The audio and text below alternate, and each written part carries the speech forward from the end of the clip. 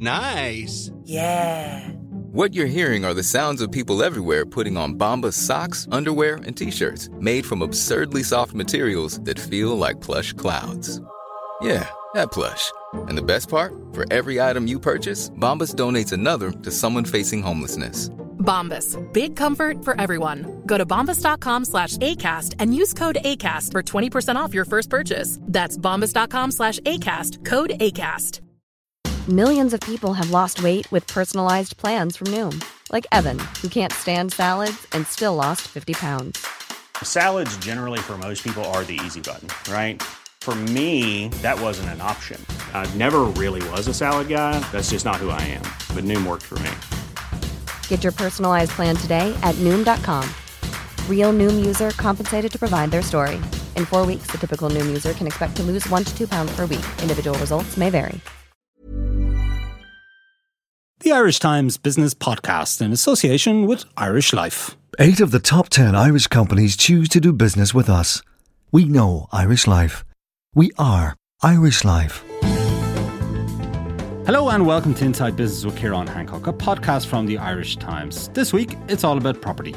In the first part of the show, Marion Finnegan, Chief Economist with Cherry Fitzgerald, and architect Mel Reynolds agree that we have a housing crisis, but they differ on the solution. And are we in bubble territory again? You'll hear their answers in a few minutes. In the second part of the show, Paul Dowling, Chief Executive of Realm Finance, tells us about the launch of his new €200 million fund for commercial property investments. Don't forget you can subscribe to this podcast for free on iTunes, and it's also available on our website irishtimes.com/business. But first to the residential housing property crisis. Now, Marion Finnegan, a lot of different statistics around sort of giving us different views of the property market, if you like. Some of them I think are perhaps a bit contradictory. But anyway, I think what they do tell us is that we have a market that is dysfunctional.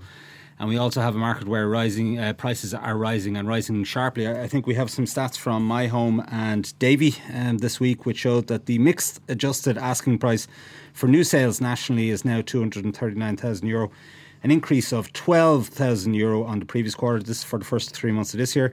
And the corresponding figure for Dublin, €347,000, so an increase of €19,000, something that Pearse Doherty has been raising.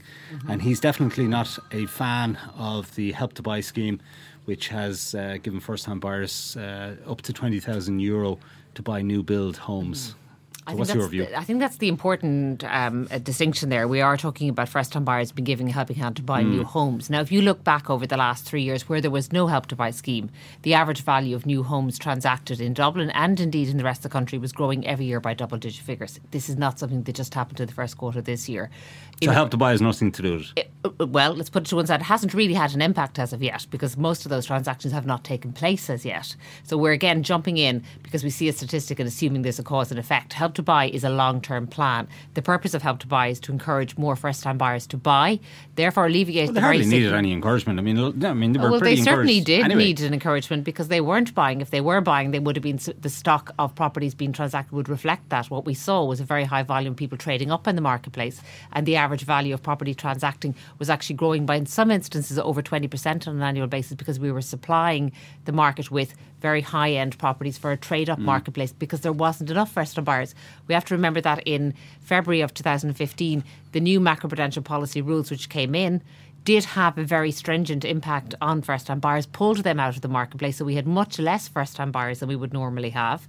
Now, no one's saying that policy was wrong, but it did have an impact. So there was less first-time buyers, and therefore the properties transacting were of more middled-in. Pearse Doherty's data that he got from the government shows that something like 74% of the people who've applied for this Help to Buy scheme actually have a deposit in excess of 10%. So they're not actually... They don't really fall into that, or perhaps don't fall into that first-time buyer category.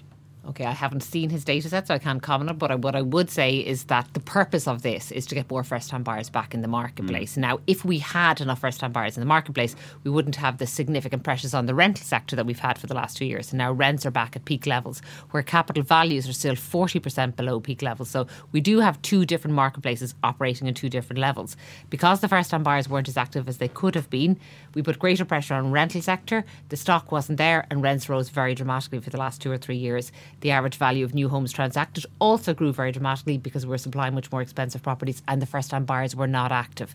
They're starting to come back into the marketplace, but we're not going to see the full impact of that Help to Buy scheme until the end of this year, the end of next year, arguably. The first 3 months of this year is not a time frame that you can analyse in any way the impact of that scheme, because most people would have only heard about it at the end of last year in any great depth. They have to put a plan in place, they have to find a property, and then they have to buy it. So you wouldn't support Pierce Doherty's call for the Help to Buy scheme to be suspended? That all it's doing is pushing up prices? Absolutely not. You can't, after 3 months, when I would say very, very few people have actually even been through the process, you cannot say now is the time to scrap what was the intention of that scheme is to create construction activity. Mind you, the cost of the scheme in the first 3 months has exceeded what the government had penciled in for the full year. So there's obviously been huge take-up early on. And it is a very attractive scheme. But remember, why are we doing it? Last year, we built 15,000 houses.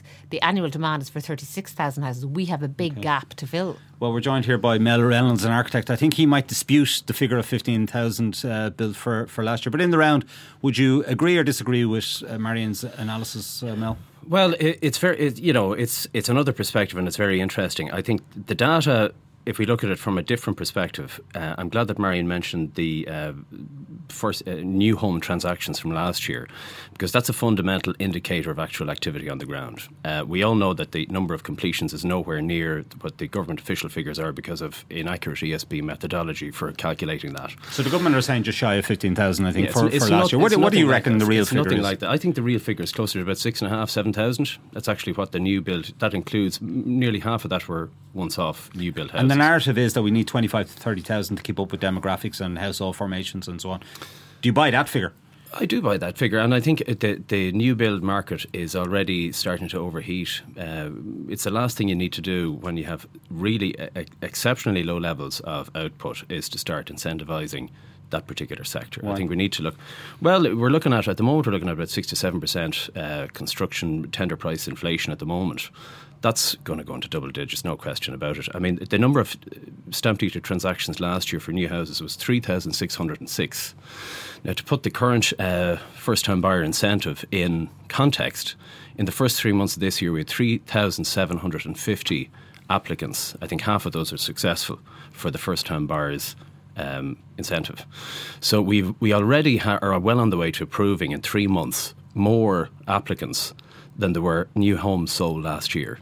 So Marion is correct about the first-time buyer activity last year. It was 874. So approximately 1 in 10 first-time buyers bought new houses. Certainly logic would suggest that if you're looking to incentivise first-time buyers to come into the market, you would look at 90% of the market and look at some sort of incentive for second-hand houses as opposed to new build. So, as Minister Coveney has said recently, we'll come back to her in a moment. Go on. The first-time buyers element is about 2.3% of the market at the moment. If you 47,000 transactions last year, the construction sector, that 3,600 figure for transactions also includes vacant units that where they're still owned by the original developer. I did one about 2 or 3 years ago, and it's still classified as a new build transaction, even though it's been vacant for 2 or 3 years. So why has it been vacant for 2 or 3 years when we have a housing crisis? Well, it's been mothballed. If you think about it, Frank Daly and NAMA said last year in July in his opening statement to the Oireachtas Committee that they inherited somewhere in the region of 14,000 vacant units. So we had a huge oversupply in 06-07, which never made it to the market. It's been mothballed, and this is what's inflated completion figures. But these are presumably in the wrong places, places where people don't want to buy. If you look at places like Central Park in Sandyford, that's got a couple of hundred units there which has been completed. That's been mothballed for years. So there's a significant. Why? I mean, people will ask. I mean, we have a housing crisis, particularly in Dublin. Why do we have a scheme in Sandyford that's mothballed? Well, I presume the logic, NAMA's logic, I would assume, is there's no point in selling it in 2013 when prices are on the floor. We'll wait and we'll gradually release these onto the market as prices inflate. Do you buy the narrative that there's hoarding going on by property developers, perhaps including NAMA? Well, hoarding in respect of units or land? Well, both. Well, units, I don't think any developer in his right mind would hoard vacant units. I think that's commercial suicide. Certainly, I think in terms of land, the play at the moment is land values, because you're seeing that one of the conflicting numbers we're getting is the 15% increase in land value year on year. That's set to continue, and primarily driven by the fact that when you look at a typical sales price of a unit, if a new house or a new apartment goes up by 10%, the residual land value goes up by 35%. So, like, for example, if you're a developer coming into Maine, if you had land, I would say to you, don't bother building anything, just wait. Do a planning application and do a value add. It's expensive, isn't it? I mean, there's cost of capital here. They've obviously deployed capital on the land. They can't necessarily afford to wait and sit around forever, hoping that land values to get to a certain level. Well, it depends. I mean, if you're a normal builder looking to fund construction, you're looking at maybe 20% mezzanine finance for 50% of your build cost. The mainstream banks won't lend to you unless you have an unencumbered ownership of your site, and it's usually with planning permission. There's something like 21 separate criteria to fulfil.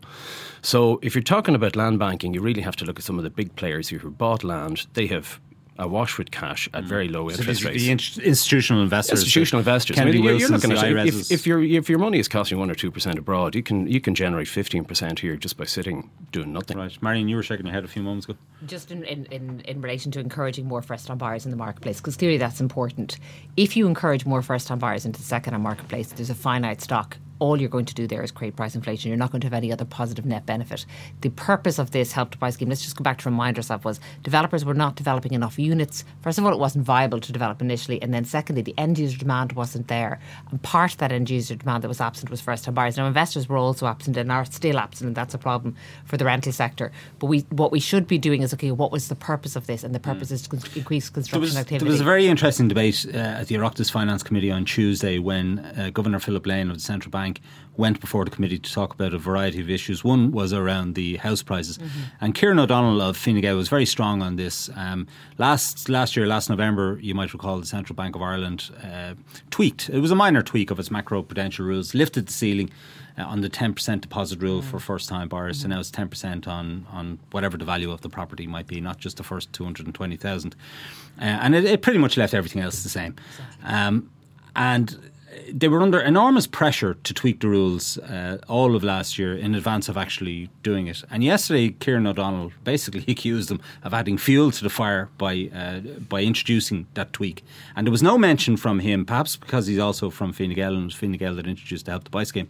No mention of him about the Help to Buy scheme and how it might have added some fuel to the fire. And Governor Lane's view certainly is that the Help to Buy scheme has fueled demand in the short term. Supply hasn't caught up and probably won't for, I don't know, a year, 2 years, whatever. And that he sees supply as being the key issue. And he's absolutely right. Supply is the key issue. So in the relaxation on the macroprudential policy rules, they were particularly stringent in Ireland. If you looked across all of the rest of the world and looked at how macroprudential policy were introduced, we had a belt and braces approach. We had both loan to income and loan to value, and on top of the loan to value for first time buyers, we had the 10% loan to value ratio set at 220,000. Now the position behind that, if you stood back, you would say perhaps there was a view that you could deliver properties for 270,000, 280,000 in Dublin or in Ireland, which is incredibly challenging, and we're not going to get volumes through at that level. The slight tweak that they made, and it really was just a tweak, because we have to remember they're still only allowing people to borrow 3.5 times income. That is a big restraint on capital appreciation. If you can only borrow 3.5 times income, and income is only growing very moderately, then there is a restraint in terms of the level of capital growth. The other change that made were allowing first-time buyers to compete in the marketplace on a reasonable loan-to-value ratio, but not certainly adding any great incentive. But when you bring in any new policy, there's going to be a period where the market adjusts. And what we're seeing now is demand is growing before supply can grow. But rest assured, if you look around all of Dublin, and I think if you stand back and look at how this market is evolving, we're seeing a much greater level of activity. Our new home sales, just in our company alone this year, are up 60% on last year. Now, you're still talking of less than 500 sales in 3 months. We're not talking about tens of thousands of sales. But that is an indicator that last year we had an incredibly dysfunctional marketplace, and this year slightly more activity, but we are still suffering from a shortage of product. Mel, will supply solve this problem? I think, one of the underlying assumptions of the debate at the moment is that increasing supply will reduce prices. Okay, that just doesn't happen. It hasn't happened in 40 years. What evidence is there to back that up? Well, very simply, if you look at data over the last 40 years from the CSO, take all the completions for since 1975. 1970, excuse me, and new home prices in particular for the same period, you see that the relationship is inelastic. You have the same sort of ski jump curve, and both lines follow each other, basically up the hill. We all know it, and then you have the acute drop with the cliff on the other side. Now, when you plot that in a workbook and you see what the correlation is 0.58, which is quite strong. Anything over 0.5 is strong. But the actual correlation is between prices leading supply by about a year. So it looks that in 40 years in Ireland, increasing supply has never reduced prices. So what's the solution? Well, the solution here, I think it's sort of fairly obvious. It's back to the numbers of, if you look at first-time buyers, what the solution there is looking at all the houses that first-time buyers are actually buying. You don't concentrate on a small sector of the market, which is albeit it's important to have new supply, obviously to make good the houses we're losing by natural obsolescence. But we have 198,000 vacant units according to the CSO in Ireland, which is 100,000 more, excuse me, than the normal rate of vacancy. What the CSO don't capture is vacant floors above shops. That isn't captured in their survey. And for example, one example for that would be, according to the Chief Planner for Dublin, John O'Hara, he reckons that we have a capacity for 4,000 units in between the canals at the moment within existing buildings.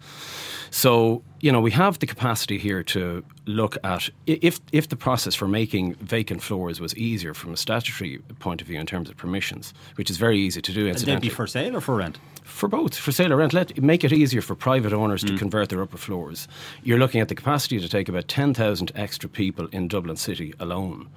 The cost for that, typically, I know Peter McVerry's are doing conversions like that for 20,000, 30,000 a floor. So you're looking at the cost for 4 units above a shop at the moment of maybe about 120,000, which is a third the cost of a sales price of a new home.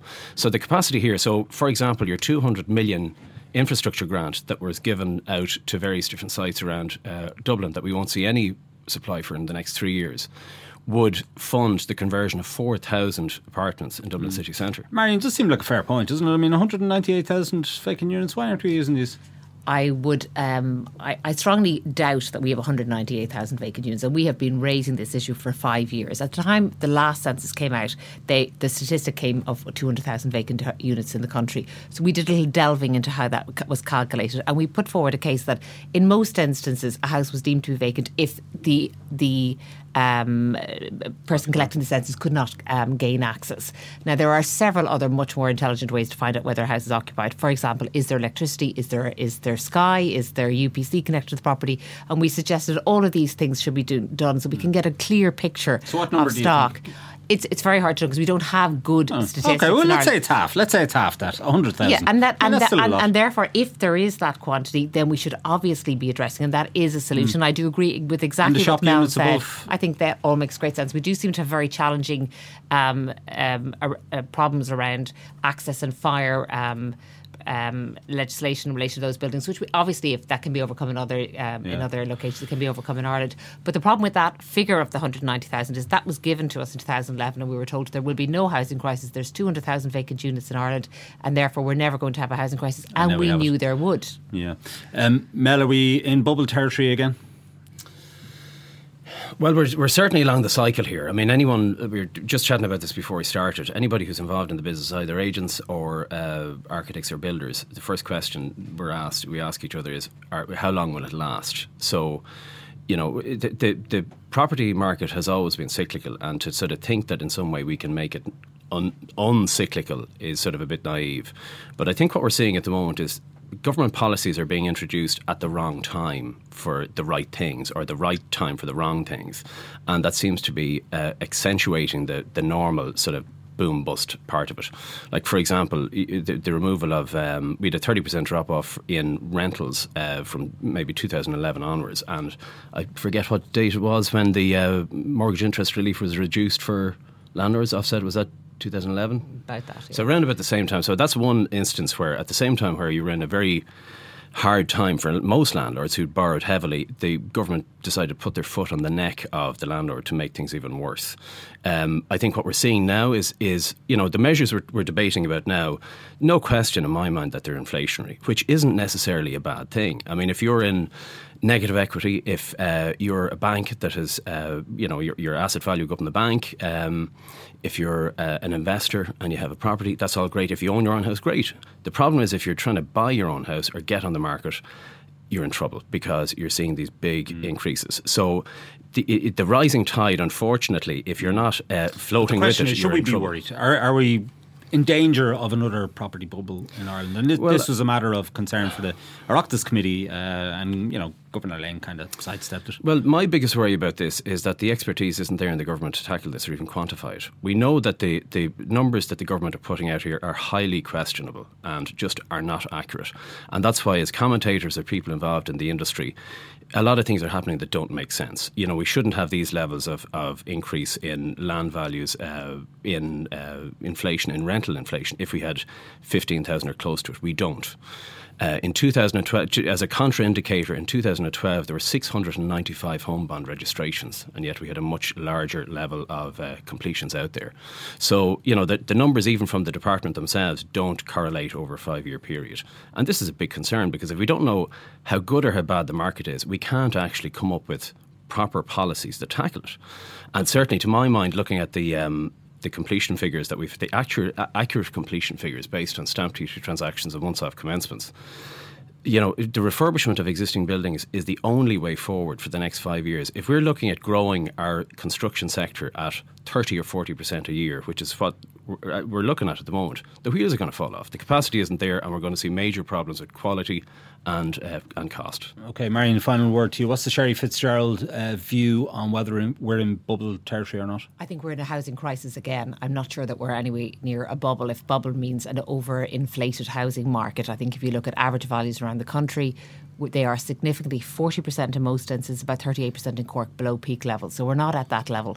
But we do have a housing crisis, and saying that a price inflation of which we saw of 1.8% in the quarter is therefore reason to change policy in relation to increasing supply, I think would be wrong. Just a very final comment in terms of housing construction activity. I think Mel is absolutely right to say that we didn't build 15,000 units, but we did complete 15,000 units, and they did enter the marketplace. So available stock has gone up by 15,000. It's just nowhere near enough. The challenge will be now is to actually build 15, 20, 25 and get the construction sector geared up to do that. And that will be inflationary. But there's no doubt when you've got a population growing at the pace we have, and remember, even the most bullish forecasts were 100,000 below what we've actually seen in terms of population growth in the last 5 years, you need to get supply up. OK, we'll leave it there. This is a topic we'll return to, no doubt, in the future. Marion Finnegan and Mel Reynolds, thank you for your contributions. We're going to take a short break now. When we return, I'll be talking to Paul Dowling, the Chief Executive of Realm Finance, which this week launched a €200 million fund for commercial property investments. Back in a few moments. Only 29% of us know how much we need to live on in retirement. Irish Life is changing that with Empower, a new approach to company pensions that helps change the way your employees think about their future. For more, go to irishlifeempower.ie or talk to your pension consultant. We know Irish Life. We are Irish Life. Irish Life Assurance PLC is regulated by the Central Bank of Ireland. All information sourced for Irish Life, June 2015. Now, welcome back. This is Inside Business with Ciarán Hancock. Let me remind you that you can subscribe to this podcast for free on iTunes, and it's also available on our website, irishtimes.com/business. In this part of the show, we'll be talking about commercial property.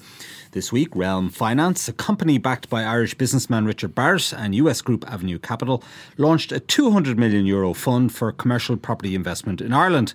Joining me in studio to discuss its plan is Paul Dowling, the Chief Executive of Realm. Paul, you're very welcome. Thanks, Ciarán. Thank you for coming in. Tell us a little bit about the genesis of the fund and why you've chosen Irish commercial property. So we all came from backgrounds of property lending, so we've about a few grey hairs in the sense that we've about 20 years each property lending experience. And the key management comprises Dave Rennick, who's Chief Risk Officer, Armand Lacko, who's Head of Origination, and myself, who's CEO. Okay. And we have and you were all AIB at some stage? We were all AIB. We've worked together on and off for about 10 years. And I suppose we always, all three of us have specialised in commercial property lending and property development finance. So We know each other well before we incorporated this company. We work well. We know how each other work, and I think one of the best things is we're all quite good at each other's specialities, but not as good as the next guy. So where I would probably have an action-oriented disposition. Dave is probably more strategic. And it makes us sit back and look a bit long term into the future. And I think the best thing about Armand is he just doesn't let anything go, and that's a virtue in itself. So tell us a little bit about how Richard Barrett became involved, and also Avenue Capital, who are based in New York. So when myself and Dave left AIB. Just for the record, AIB were very good to me. They had a very dynamic culture there. There was no real push factors on that side. I just suppose, speaking for myself, I just wanted to probably push myself a little bit harder. And so when you leave a bank with a big balance sheet and you go out on your own without a balance sheet, that brings its own pressures with you, which is what I wanted. So for me, it was just a case of you only live once. Dave Rennick agreed, and we talked a little bit about what we would do. Out of the blue, we got a call from Richard Barrett just as a how you do, and nothing specific, and asked were we doing anything, and the conversation was with Dave, and said, well, funny you mentioned that, we were actually thinking about making a move. So literally within 2 weeks, we had resigned from AIB and moved to Richard Barrett's company, which is Bartra, to set up a debt arrangement company, which would provide exclusive debt arrangement to the Bartra Group, but would also provide debt arrangement services to third-party clients. So within about 3 or 4 months, Armand followed us over, and so we set about wearing the shoe leather down to the soles for about 3 months. It was tough enough going, but it's the Irish market. So once you get a deal under your belt, you start to get some traction. Well, when did you devise this model, and then how did Avenue Capital come on board? Because I presume that's where the money's coming from, the 200 million that's in the fund.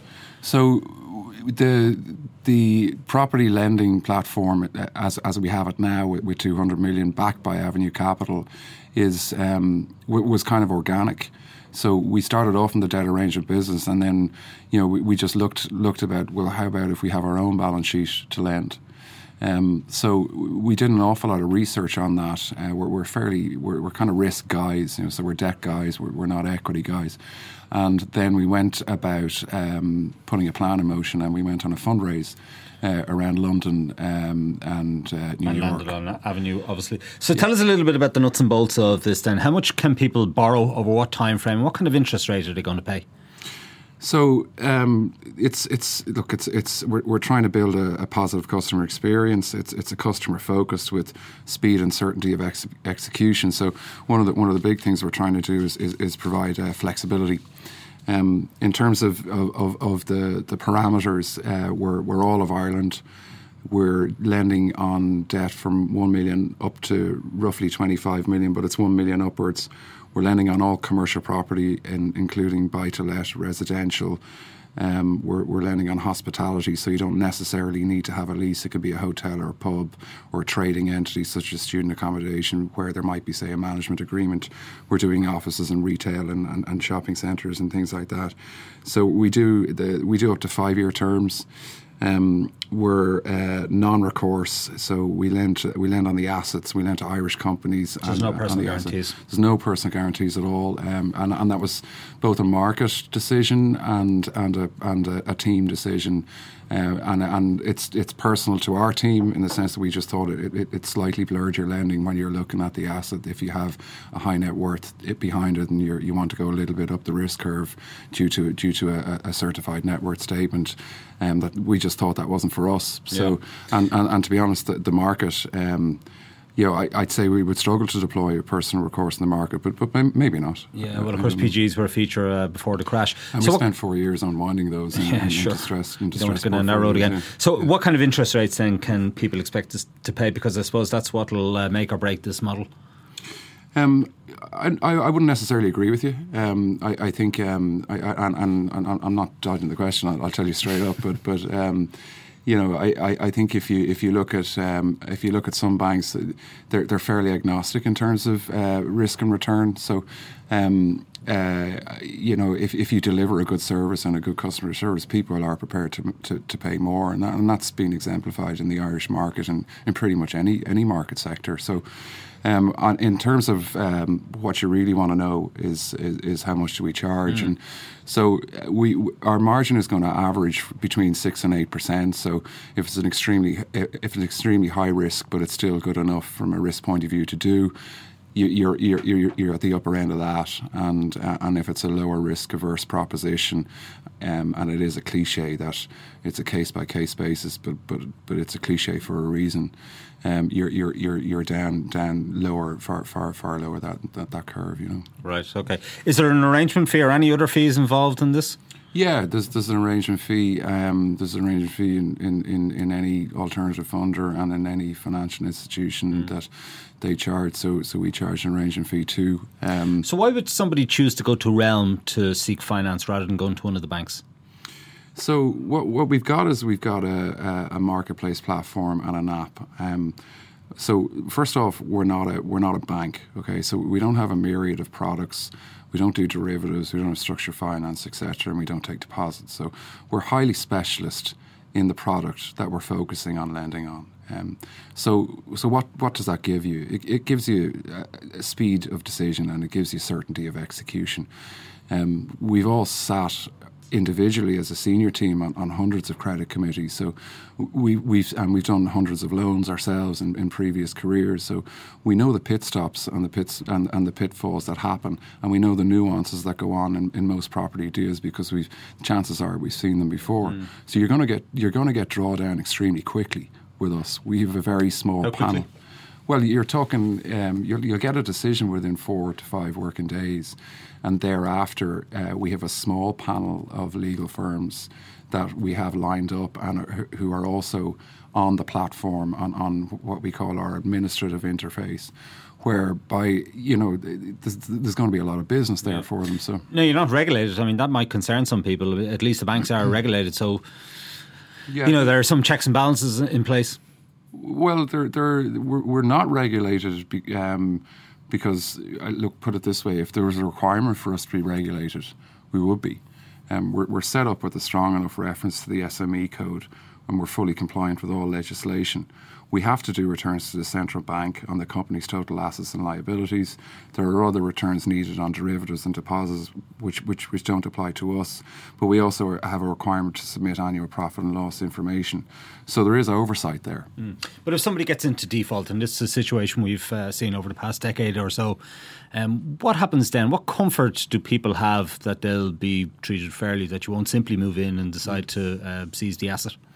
Well, you cut that proposition day one. So you don't do a high-risk loan and let it go on until something goes wrong. So for example, we're looking at a couple of propositions at the moment where the lease length is shorter than the loan term requested, right? And what we've actually decided to do is to take a certain amount from the loan or from the customer and put it on deposit and say, look, we know that there's going to be a break here in year 3. This will give you 6 months to let it, okay? So NPLs are not in our interest.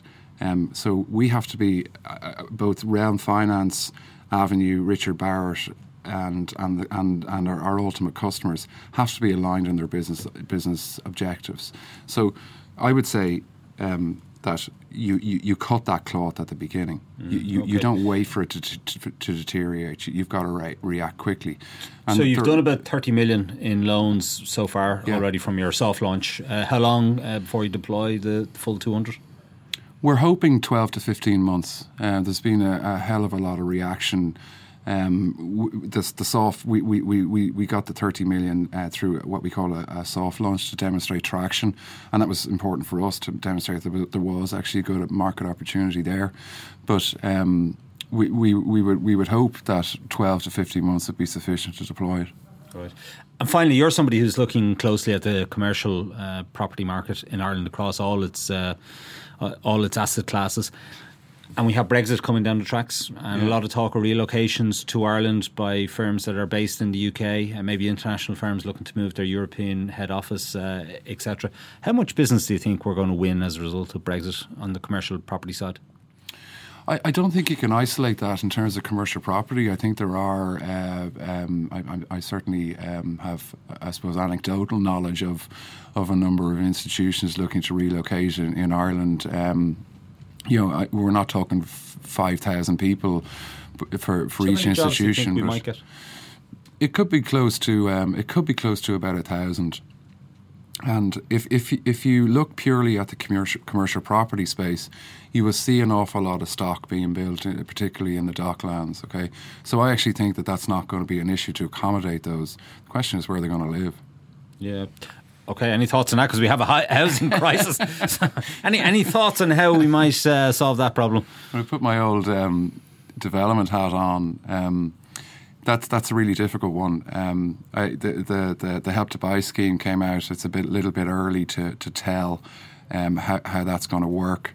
I'm not aware of the granularity of it, but I think Pierce Doherty probably has a point in what he made yesterday. He's called for it to be suspended, hasn't he? He's called for it to be suspended, but I think, and correct me if I'm wrong, because I could be wrong about this, is that there's a cap of 500 grand and then there's another cap of 600 grand from July to December.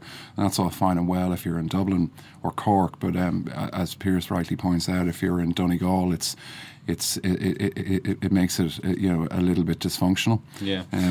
But what people are worried about is that we might be inflating another bubble. There might be another property bubble on the way being created in Ireland, something that might replicate what we had before. Yeah. Are you concerned about that? Because office prices, for example, rents on new build offices are back at peak levels.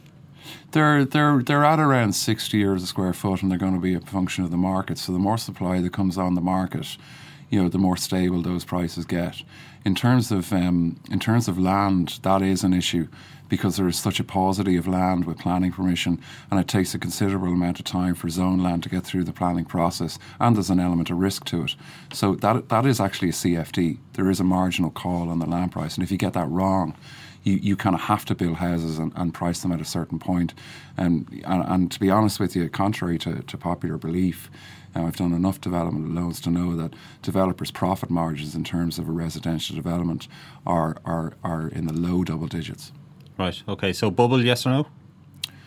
Perhaps. Right, okay. Well, we wish Realm Finance all the very best. Thanks for coming in, Paul. That's it for this week from Inside Business. My thanks to Marion Finnegan, Mel Reynolds and Paul Dowling. Declan Conlon produced the show with JJ Vernon as the sound engineer. Don't forget you can get the latest business news straight into your inbox by signing up to our Business Today email at irishtimes.com. You can also follow the Irish Times business feed on Twitter and Facebook. I'm Ciarán Hancock. Until next time, take care.